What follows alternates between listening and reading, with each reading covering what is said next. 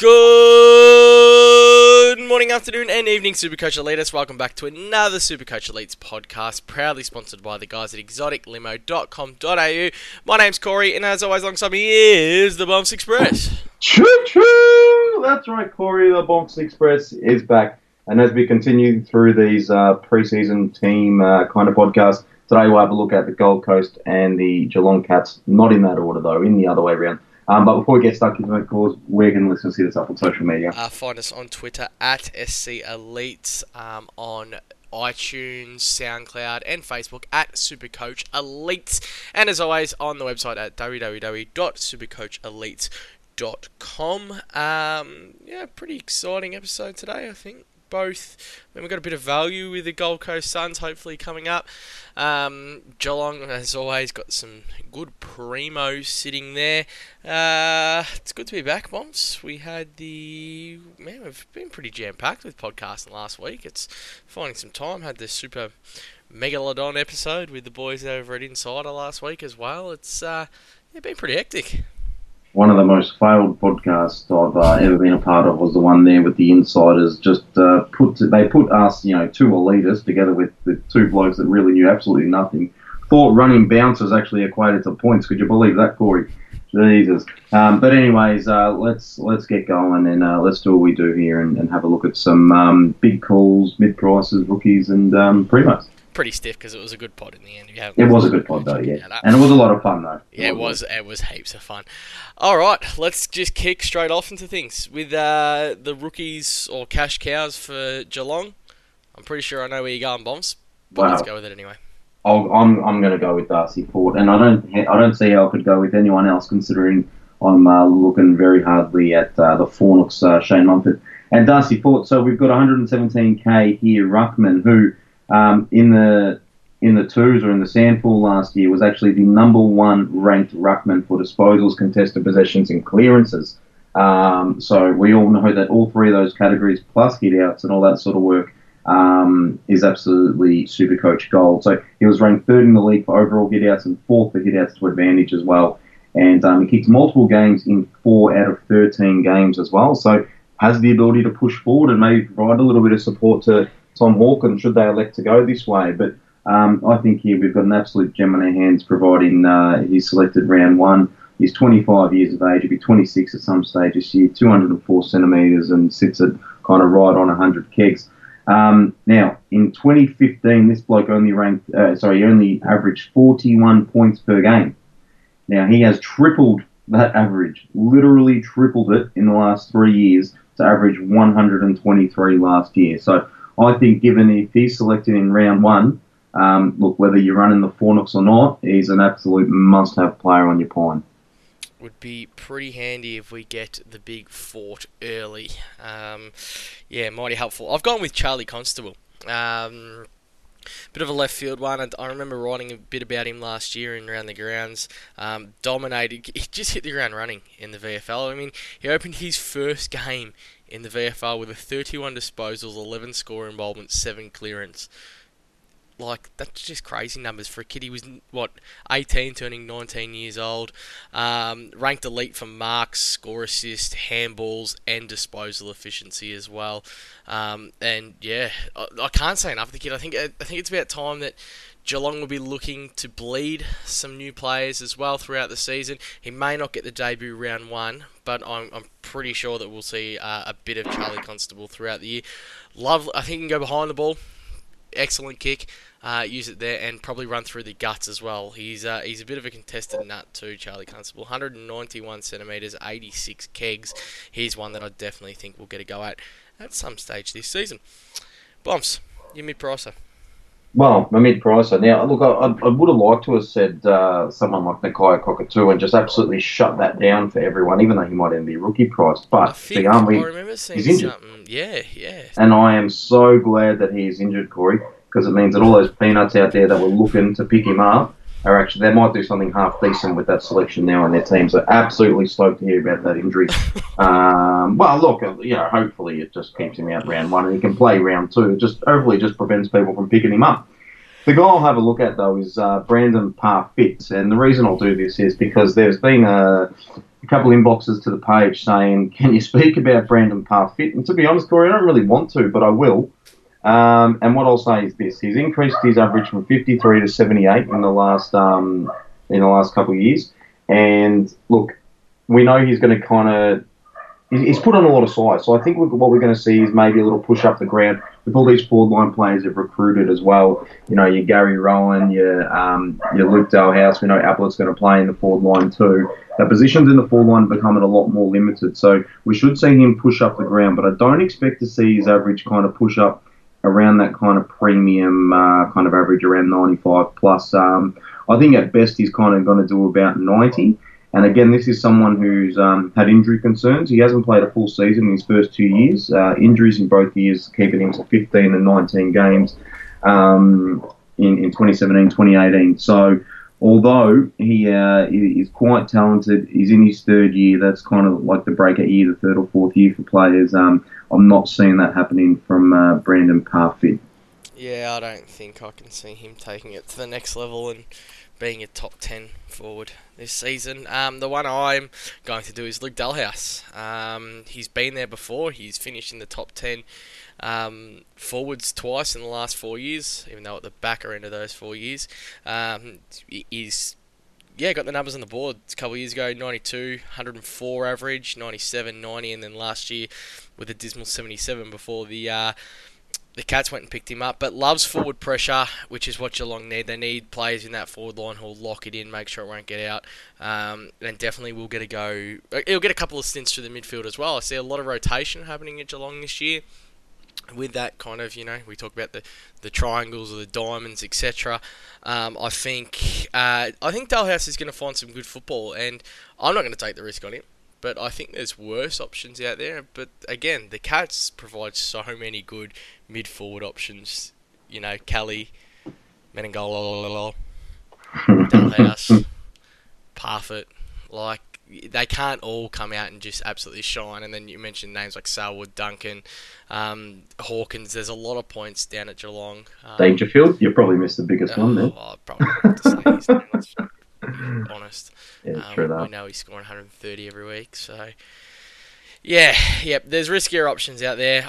For me, it's kind of almost avoid any mid prices from Geelong at all costs. But I think they're the two that we'd go with. Primos, probably no need to talk about Paddy D. Well, Paddy D's the one that we can't speak about because we'd just be wasting time, I think, because every team should already have him in. Where would you go? Well, aside from Danger, I'm quite interested in having a look at Joel Selwood. And it's a name that, well, you think about sort of top 10, he probably doesn't feature a lot. But I'll tell you what, he would feature in a lot of top 15s. His averages over his entire career is absolutely phenomenal. He's got a career average of 108.4. It's incredible. He had 77 in his first year, which was his lowest average. His second lowest came in his second year, which was 98.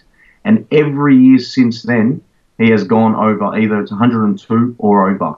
It's something incredible. Only 102 and 105 in the last couple of years, which hasn't set the world on fire.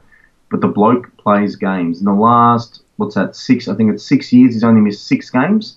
And 4 of those seasons, he's played all 22. So this is a very, very durable player who will score you over 100.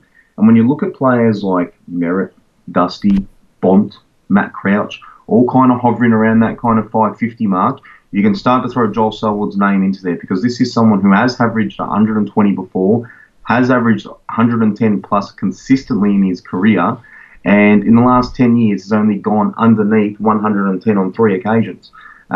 So this is a guy who knows how to score points, and 560k could present a fair bit of value there. Yeah, absolute pod too. There's probably not going to be too many teams that are picking him up. Thank you for leaving my man out there. I knew you wanted him. Just going to rack off some numbers. Ranks above average for pressure points and tackles. Ranks elite at finding space, gaining territory, and tackle efficiency. Is ranked the number 2. Is ranked second at Geelong for consistency of disposals. Ranked second at Geelong for best player and 26 in the AFL on the Champion Data Point system. Ranks elite for positions. Ranks elite for his position.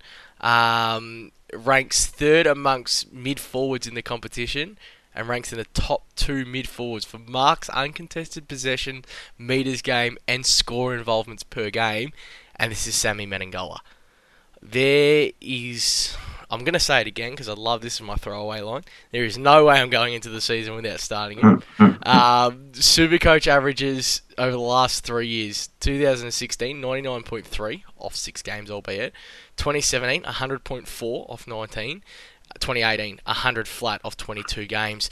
He's just uber consistent. There are a couple of 70s and things like that in his scoring credentials, but the thing, it's no different to any other mid forward or any other forward in the game, really. The thing that I love about him is the 130s that follow. I think he's going to benefit a little bit from Ablett going forward, but he's so consistent on a season average that I think it's too hard to pass up on. Bit of a pod at the moment. I think he's only in 4% of teams as we currently sit right now. I'm just staggered that more people aren't having a look at Menengola. I think it's the Kelly factor. I think Menengola's probably a little bit more consistent than Kelly is. I think a lot more people love Kelly because of the fact that we had him as that cash cow option. So a lot more teams have had him and think he's going to roll around. I just think Menengola's going to do it again. He's going to be uber consistent. I can almost guarantee he's going to finish as a top 6 forward. And it's a pick that I'm running with early. Yeah, and I'm running with it too because I love everything about Menegola. I love the fact that he's averaging right on 100 with some upside still left in him, and the upside him being, young in the AFL, but quite mature in many aspects of his game too. Yeah, developing. I mean, he's only going to continue to develop as well. The other one that I just want to touch on that I really like is Mitch Duncan as well. I'm not going to go into details or anything, but he's a super pod, and I think he's probably going to benefit a lot if Gary Ablett does go sit more time up forward this year. I think he'll be locked into that midfield. Your outlandish statement? Well, for the Cats, Jesus, what would be my outlandish statement? I don't feel like there's anything too outlandish to say about the Cats. Like, they'll just do what they'll do. But my outlandish statement will be Menegola. No, I won't say Menegola because you might even take that. Nah, you go. Go. I'm not. Well, I'm going to say Menegola will beat Isaac Heaney overall and average for the season. I like that. My one, Darcy Fort will do enough to be a ruck too. Well, that is, to be honest, is well within reaching distance. So that if we're running with the Fornix at number 2 to start the season. So I'm expecting a nice big average from Darcy Fort. Anything else for the Cats? No, let's move on. Let's go to the Gold Coast Suns, and where is your value pick coming from? Oh, well, there's only one person here who has been in my team since day one and has not moved yet from the Gold Coast Suns, and his name is Sam Collins. So we're looking at a bloke in 2017 who set the record for most amount of intercept marks in a state league or TSC Cup competition in the Waffle, and he took 81 marks. He went out into the VFL last year and broke that record and went from 81, reset it to 110 calls. Can you believe that? From 17 games. 17 games. That is, I don't know how good my bloody maths is, but that could be just about 6 a game, intercept marks. So intercept marks, intercept possessions, that is huge. He had 11 intercept possessions a game last season to go with his 6 intercept marks. He averaged 10 contested possessions a game. He averaged 124 ranking points. Now, if you translate all those stats into the AFL, he would have been the number 1 ranked defender, number 1 ranked key defender last year, kind of within those stats. I think at 188,000, this is too good to refuse. You know he's going to get a game. Bit stiff to get kind of booted from the Freo list a few years back, and in his first year we saw him average 72, so there's kind of a little bit of a track record there. You could call him a mature age pick as well because he is 24 and has played AFL footy before having to go down to the lower levels, but he's an absolute lock for our team. I was stunned when Freo actually got rid of him, and then that he wasn't picked up by another AFL club. Yeah, 'Cause all I- redrafted as a Yeah. rookie by Freo. keeping he was one that really impressed me when he Yeah. come on the scene. So I think we've got a bit of a gem there at 188k and definitely will play. Paul Harrison, Wig, eh? Yeah, Absolute killer. Just the was bloke. the other one. Oh. Was the other one that was in my team from day one, but unfortunately had to move out. What's it, about a week ago now? Yeah. So luckless. It's not fair. Look, there's a couple I could talk about. I could talk about Corbet. Could You go on the talk about- French pronunciation, have you? Yeah, could talk about Ranking? Ranky. But what kind of pre-season podcast would it be, Bombs, Yeah. if I didn't mention Corey Ellis? It wouldn't be a pre-season podcast. Now, hear me out here. You're not going to talk about him. He's had a real. He's gone down the hard path. He's had a real hard time trying to break in that Richmond team. Struggled early days trying to find his feet. He went back to the VFL last year and he ranked number 1 of all general defenders in the champion data ranking points per game. He's just had to go back, find his feet. It's a bit of fresher breath air moving up. It's nice. It's hot. You know, he's chiseled young lad. He's going to go up there with a bunch of confidence off that halfback flank. He was a beautiful kick in his under-18 TAC Cup days, and I think Corey Ellis is going to surprise a few. So, historically, doesn't score too well. Averages of 36, 61, 46, 47. But, mate, he's going to go down to the Gold Coast Suns. He's probably going to average, I reckon, maybe 75 to 80. Really just turn his year around, turn his career around, and just be that general rebounding defender off that halfback flank. So Corey Ellis is one for mine, just to keep an eye out over the JLT. Not to mention, mate, Stephen May's gone. They lost their kick-in taker. Corey Ellis can roost the ball. They've also got Jared Hardbrow there, mate. I don't know who that is. He's He's no Corey Ellis. Very, very focused on Corey Ellis. Oh, God, almost ran with him in my team again last year. Thank God that didn't happen. I'll tell you the best part about Corey Ellis is when in the prospectus the Freako says, "Will get more opportunities. Now he's the best potential breakout candidate." Oh, there you go. Me and the Freako on the same page. You're and Freako an absolute idiot. Oh, lovely left foot. I cannot wait for the year that Corey Ellis is going to have. Last year, we know it was all about the sis. The year before, Mitch Hannon. I reckon I might get my Corey Ellis Gold Coast cut out coming down here. Nice Corey Ellis. You've really been about Corey Ellis the last decade, though. That's the thing. He could just let me down for his whole career, but I really hope he doesn't. Mid-pricer, mate. He will let you down. Hey, another one. They've got plenty of rookies though. They've got Will Powell, who's training the house down. They've got Lukosius too. A couple other ones that we didn't mention. Jazz McLennan as well on that back flank. So they've got a lot that we might potentially see at some stages here. My mid-price, there's only one mid-price worthy of consideration. For me, that's Miles, the bloke that's come over from Richmond that was originally at GWS. So third club now. Sorry? Is it Anthony? Anthony? What did I say? No, you didn't say anything. You just said Miles, and I was just Oh. backing you. Man, Okay, relax. yeah, you were saying. Oh, No, it's on edge. I thought I'd pulled one of those Liam Ryan situations from last year. That's why I was like, gee, I've done it again. I'm staying away from first names this year. Yeah, smart. So career Supercoach averages over his last 5 seasons of 99, 97, 89, 70 and 89. So look, I'd be expecting to see something around that kind of 90 average, to be honest, at an absolute minimum.